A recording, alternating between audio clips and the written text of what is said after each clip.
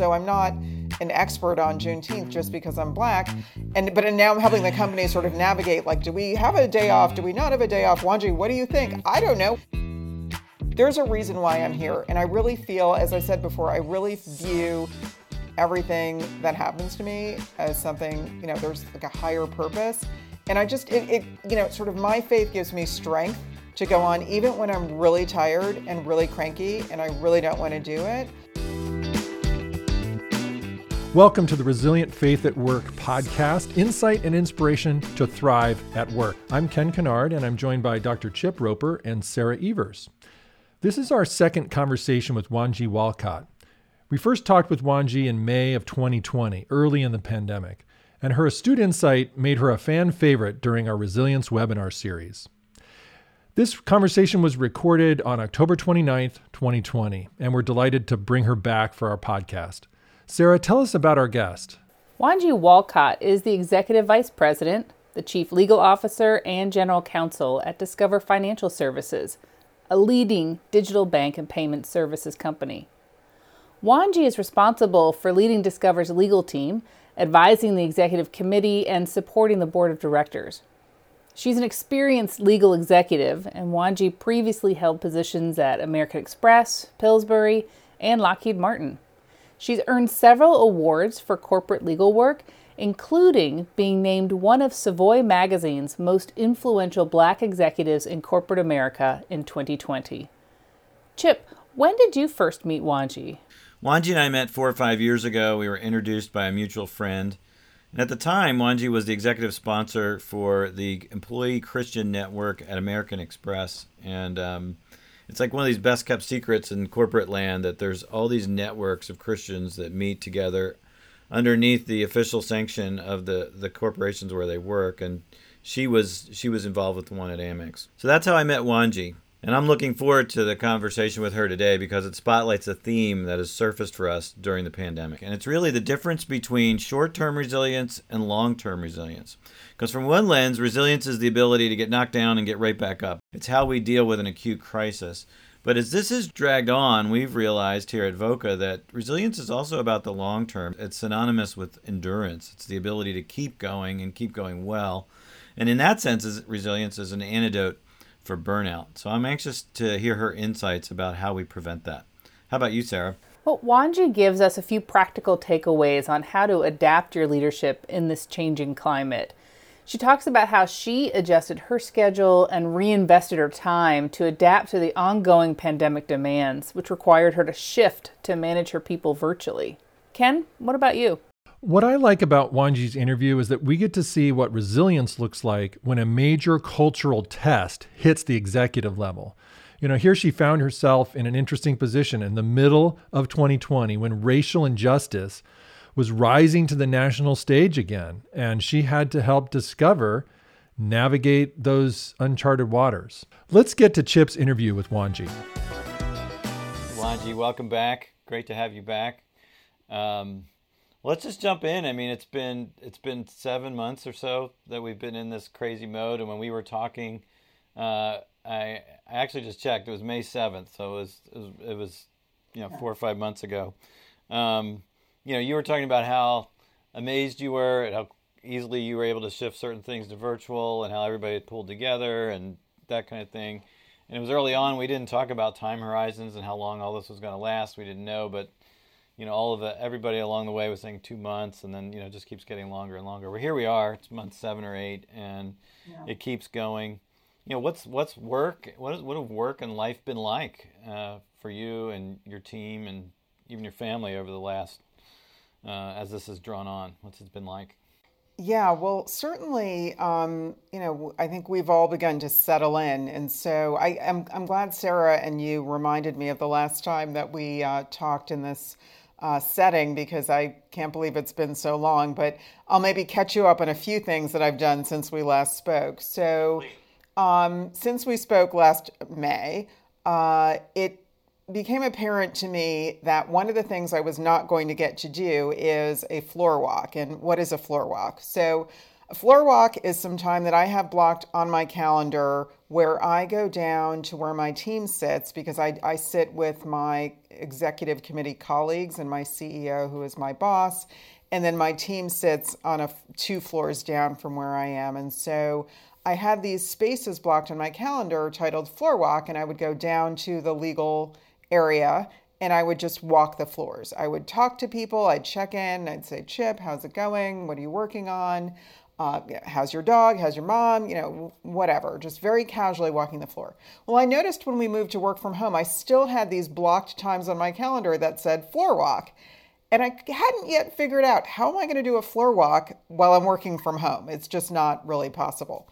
So I came up with the idea that I was going to schedule 15 minutes with every single member of my department. And I knew it was going to take me months, but just a check-in in lieu of the floor walk. And so I started my journey of doing 15 minutes with everybody. So I've been doing a lot of those since we last met. And those have been really great because they are, it's not walking the floor, but it's a great way for me to check in with every single person. So, lawyers, paralegals, contract administrators, administrative assistants, and really just check in and see how people are doing. Now, it's interesting because in the beginning, I think people were still kind of getting their footing. And then now it's great to see people seem really, sort of settled in.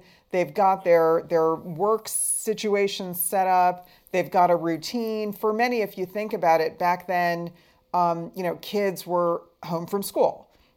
Right. And it's interesting because some kids are back in school full time. Some are in a hybrid situation where they go a couple days a week. Some are going a couple hours a day. Some kids have gone off to college. Some kids are still doing college online, maybe not home. Maybe parents are, you're allowing them to, stay in an apartment or in dorms. So it just kind of runs the gamut. So it's interesting to see that people have found a way to kind of manage their day-to-day during this time. What kind of themes are you seeing? So that sounds like a theme of resilience. People have adapted, and generally, are you seeing, are you seeing fatigue? Are you seeing stresses? Are you seeing efficiencies? Both, maybe. So between the time I was last here and maybe a few months back, I think I was definitely seeing signs of fatigue, not just on my team, but with myself. It seemed as though more and more was getting packed into the workday, which then, I couldn't figure out, was I working from home or was I living at work? It just all seemed to blend together. And so I know for me, it sort of got to a point where I was on calls like this, back to back, one after the other, starting anywhere as early as 7:30 in the morning and going as late as 7 p.m. And I realized for me personally that was not sustainable. I had a little bit of guilty feelings about it, to be honest with you, because I thought, well, maybe everybody else can do this, but I don't think I can do this 5 days a week. And then, there's actual work I need to do and sort of thinking and responding to emails. And so I was finding myself doing that kind of into the wee hours of the night. And then, because I always like to take off an hour to exercise. And then I was also doing that on the weekends. And I just felt like, my gosh, this is not sustainable. So I began to talk to my assistant about sort of getting a better handle on the calendar and being a little bit more discerning about where I spend my time, and having her hold me accountable, because it's not just people working with Sue to get on my calendar. It's me also saying, oh, squeeze in Chip and squeeze in this other person. And then, it creates this tension. So she is now very direct with me to say, what, you told me you didn't want this time to be scheduled. Now you're telling me to schedule these 3 meetings. I'm not going to do it because you told me to say no. So we've got a good rhythm going there. And then as I've done my 15-minute check-ins with my team, I've also been very aware to check in with people to see how they're doing. And frankly, this has culminated in us creating no meeting blocks of time, which include no meeting days. We were doing that over the summer. And to your earlier point, it was unclear, how long is this going to last? So we had created these no meeting blocks over the summer. And then as the summer was concluding and it became clear that this wasn't going to end at the end of the summer, we've carried the no meeting blocks forward. And those are just times that we all agree either as a company, because we have company-wide no meeting blocks, or as a department that we're not scheduling meetings during these hours, during this half day. And then I've also become more cognizant of the fact that people have different situations at home. So I'm an empty nester. I manage 2 very, very barky, if that's a word, dogs. And so I am, always thinking like, where are my dogs? What's my next call? Can they be around? Can they not? But I recognize that people are also managing children who need their lunch made, children who, need to be supervised. And so we began to realize, we've got 12 to noon has to be a sacred time. So we're gonna make that a no meeting time to let people feed kids, feed themselves. And so I've been very hyper focused, more than I was, because I actually went into 2020 very focused on wellness, more so my own, and then just encouraging people to do that as well. And when I first started at Discover, one of the things that I worked on was, sort of assessing my team and kind of restructuring my team. But I also worked on creating kind of our mission, vision, and values for the legal department. And one of the values that I added was wellness, because I really do think it's important. Now, it turns out that's even more important now than it once was. But I really encourage everyone to focus on their own wellness and to try to create kind of daylight in the calendar, because you're not a machine. You cannot go, 12-hour stretches every single day. I love the way you listened even to yourself and then to your team, and have altered some of the rhythms. Are you seeing what results are you seeing from that? Oh, I think people are much happier now. And so you asked about that fatigue and stress. I don't want to add to that. And, we're in a marathon, right? This is not a sprint. And so we've got to pace ourselves. And to your point around endurance, you could probably work, a series of 12-hour days. If you're younger than me, maybe you could do it for a couple of weeks. If you're me, you're good for a week and a half. But is it sustainable? No. And here's the thing. I think back when you and I spoke, it was a point in time where we thought, oh my gosh, the world's kind of in this weird place, but nobody's going to leave. Nobody's hiring. Nobody's going to leave. Okay, that's changed. People are hiring. You can find a job now. I have hired people in a COVID environment where I've never seen them except on a screen. So this whole notion that your employees are captive is not true. And so I want to create an experience and an environment where people continue to feel like, gee, I want to continue to work at Discover. I want to continue to be on Wanji's team, or whatever team that they're on. And so I need to sort of think longer term about kind of what is sustainable in terms of how people work, in terms of not burning people out, and just sort of making the most of the environment and situation that we find ourselves in. That's really interesting. It's important to know. So the war for talent's back on. That's the switch. Somebody flipped the switch sometime a while ago, and so it really matters. Not that should be the only reason. And as Christians, we have the whole history of the Sabbath and this idea that we really weren't meant to work every day, all the time. That we need a break and we need a rest, a God-centered break where we're actually living out the fact that we actually don't run the world and that we're dependent on somebody else. That's awesome. Other things you think that just stand out as lessons that have perked up to the surface in this strange extended season, professional ones, personal ones, spiritual ones? Yeah, so it's funny. I have been, I try to be a positive person, and I also have been trying to find the silver lining in all of this. And that's something I've always done, because I do feel like I firmly believe, and sort of my faith has me believing that everything happens for a reason, be it good or bad. So in terms of silver lining, I often kind of think about little things that I had hoped for when I first got to Discover that weren't happening. One of which was, the ability to work from home. Not because I wanted to work from home per se, but I know a lot of people do want to work from home. Going back to the war on talent, I know, just in terms of Discover, our office is in the suburbs, so we're not in the city of Chicago. It's probably no surprise that many millennials don't want to work in the suburbs, nor do they want to live in the suburbs yet. They don't know that they want to live in the suburbs yet. And if you're catching them before that time when they want to live in the suburbs, then it becomes hard.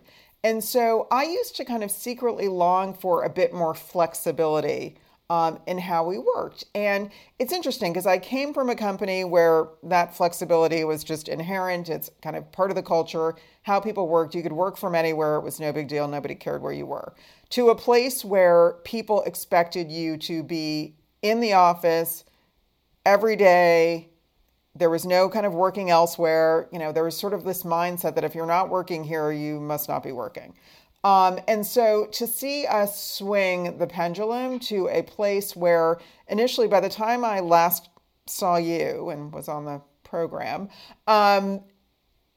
we were still in the mode of, you know what, this is just a temporary thing. Don't try anything funny. We're all going back to the office soon. Don't get used to this. And in fact, in June, we announced, good news, you can come back to the office. It's going to be great. You have to register, wear a mask, socially distanced. We'll take your temperature. It's going to be awesome. So we expected a bunch of people to register and show up in the office. We had 5% occupancy in the office. That started in the beginning of June. Based on incidents of COVID we were seeing, 3 weeks after that, we said, okay, sorry, don't come in anymore. And so there's some people who are essential workers because we are a bank, so they do need to come in. But unless you were an essential worker, we said, please do not come in. And then we told people, we'll want you to come back. You can work from home. If you don't want to come in, you can work from home until January 2nd.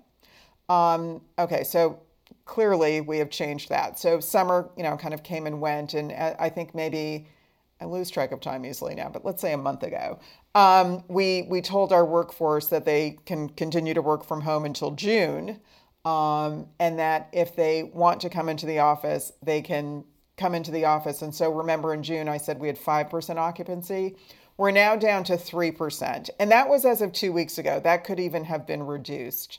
I'm not exactly sure. So clearly, I understand there's some people who don't want to be at home, can't be at home. Home's not a great place. I completely get that. And we want to account for that and provide people a place to work that's, productive and safe and all of that.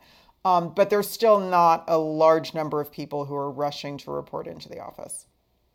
Wow. And we're shifting. We are shifting our mindset. So the mindset from 6 months ago, which is, just don't get too comfortable because you're coming back, has now shifted to, all right, we will be making some announcements next year around kind of what the new working environment looks like. And I think we're going to be much more open to alternative work arrangements than we ever have been. So tying it back to the silver lining, that's one of the things that I wanted for our workforce, because I also think we'll do a better job of recruiting people if we don't force people to come to our lovely bucolic suburban town that we think is so great, but millennials are not as impressed, I would venture to guess.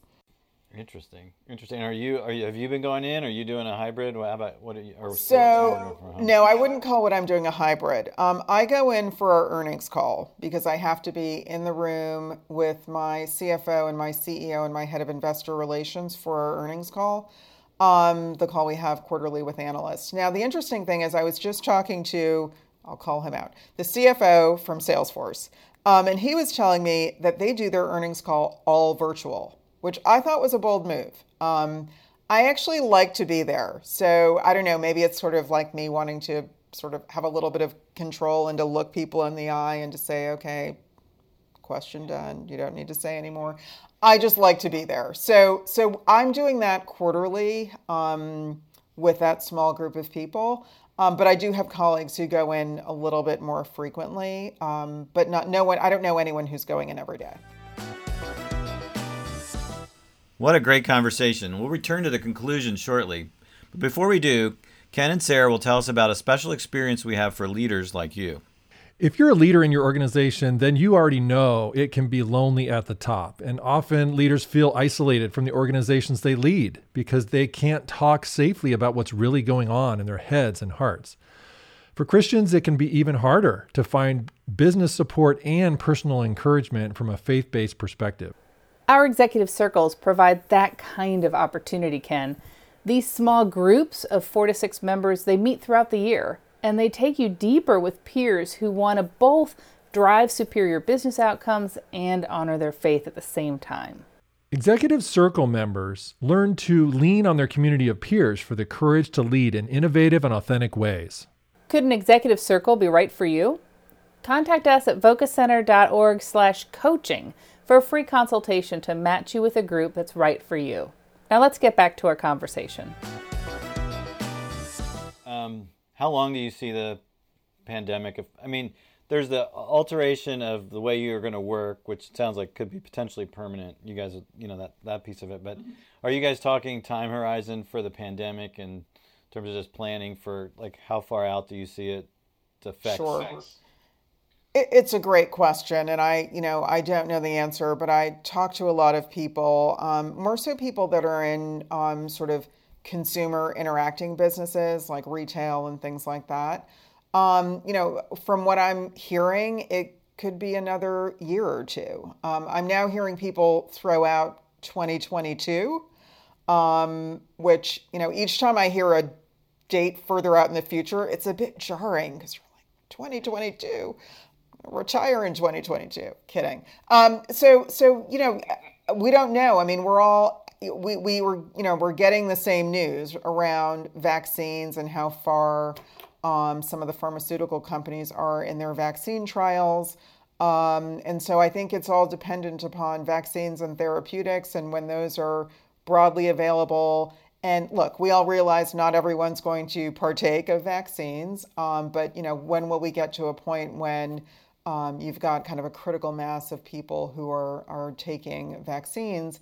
And in terms of broad, kind of broadly making available the vaccines, I don't think that's going to be in the first quarter or the second quarter. Maybe we'll start to see some of that in the third quarter. But again, I'm now hearing people talking about 2022. Yeah, it's crazy, but yeah, it just keeps getting pushed out further and further. That's what we're hearing, and senior leaders that are looking out. So, which means we're going to be working like this way for a while. Yeah. Shifting gears a little bit, last time when you were here, we talked a little bit about your passion for diversity and how you've been working for that and how this dynamic affects it. But it was before George Floyd, which is, that's an example of things that have happened over and over again. But then it just happened this week in Philadelphia.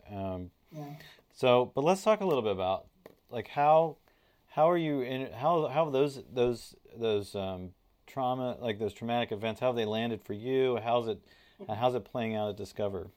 Sure. So I'll go back to June. It started, I guess I don't want to say it started because it's been going on for 400 years, but it became acute with Ahmaud Arbery. And so for me, personally and professionally, that just, I remember going back 6-7 months ago, however long ago the summer was, that was a bit of a tipping point for me. And I'll never forget, I was in our weekly executive committee staff meeting. And we always start those meetings with everyone sort of going around and talking about how they're doing. And sometimes people, and I am guilty of it too, sometimes you just don't really feel like getting into how you're doing, and you're like, you don't really want to know how I'm doing. So you just say, everything's fine. Like, I'm great, I'm fine. But that day I decided I was not going to say I was great and fine. And I said, I'm neither great nor am I fine. And here's why. And I talked about Ahmaud Arbery and how that was sort of affecting me, and how I think about my husband just taking trash down to the end of our driveway and whether someone's going to think he shouldn't be there and what might result of that, and so on and so forth. And and I think people on my executive team were surprised to hear that, and it really generated a lot of good conversation around kind of either people's dinner time conversations with their families or conversations that they then decided they needed to be having. And it just, people started asking me questions and thanked me for sharing. That was probably 2 weeks or so before George Floyd. And so after that happened, I immediately reached out to my CEO and I said, we've got to say something. And we're not a big making public pronouncements and statements kind of company. I've worked in places where that is the shtick. And, we're constantly like taking a stand on this and taking a stand on that. That is not how we are at Discover. But I said to my CEO, we've got to say something. So he said, okay, what should we say? So myself, his communications person, and my CEO kind of worked on a statement. And I said, in that statement, it's not just enough to say something. And the statement, in all honesty, when it was first being put together, was really watered down. It was like, oh, this is too bad. And I was like, no, that's not enough. You have to demonstrate outrage. This is more than too bad. Like, this is unacceptable. We need to demonstrate outrage. We need to make donations to organizations that are fighting for social justice and put that in our communication. And then you and I need to host a listening session. So my CEO said, okay. I mean, it was very clear that he wasn't sure what to do, which, is not an indictment. It was just, nobody knew really what to do. But I was convicted that this is what we need to do. And so we get our notice out. My CEO and I hosted a listening session, which was sponsored by our Black Employee Network. Because of limitations with WebEx, which is what we use for video conferencing, we were only able to have 1,000 people on the WebEx. We have about 14,000 people at our company. So we announced that we were hosting the listening session. We said it was, limited availability to participate. We had 1,000 people dial in. It was Black employees, it was allies, it was our entire executive committee. And basically my CEO made some very brief opening remarks. I made some opening remarks, and then we said, we want to listen. We want, this to be a time of sharing.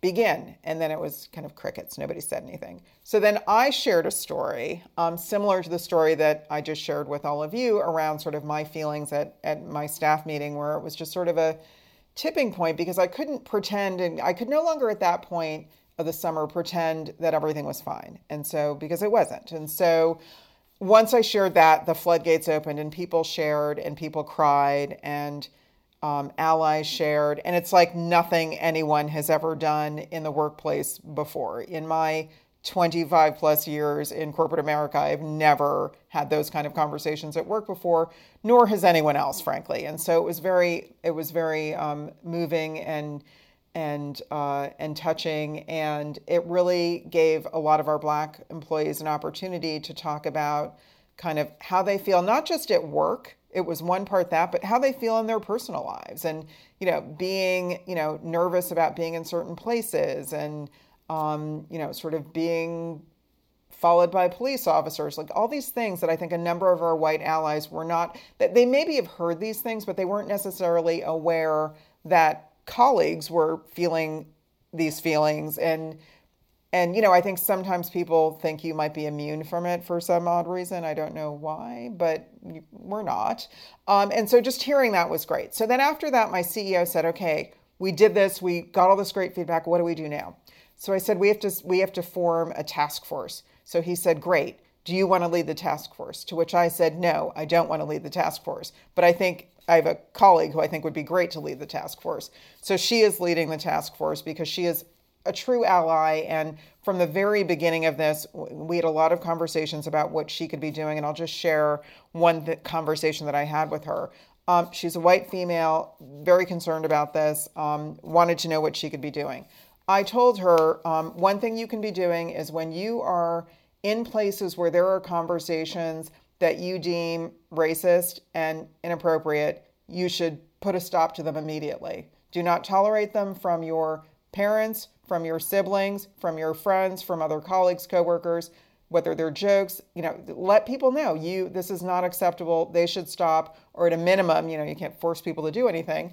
At a minimum, they shouldn't bring it around you. So she said, okay, great. Now, this was in June. My expectation was that she would come back to me, I don't know, after Thanksgiving and say, Wanji, I listened to what you said. I heard some things, I shut it down, great. She called me 2 days later and she said, I did what you said. And I said, I beg your pardon? She said, I did what you said. You said, if I hear something, I need to shut it down. And I thought, wow, okay, that was fast. But it just, that's when I decided, you know what, she's really an ally and she'd be great to lead the task force. And so we formed this task force and basically sought volunteers to kind of help in order to kind of work on problems across 3 horizons. So kind of what we can do in the near term, kind of the low-hanging fruit, the quick hits, quick wins we can do, mostly internally at Discover to make it a better, more inclusive place. What I'll call like the medium-term things we can do, which are more programmatic. So an example of that would be, making sure our mid-year review and year-end review processes are equitable, making sure our job postings are inclusive and not like always resulting in the same kind of applicants applying, but they're, because I think over time your job postings, you just kind of change them around the edges. You change the position, but you leave in the same stuff. And we realized there's probably more that we can do to make those a bit more inclusive.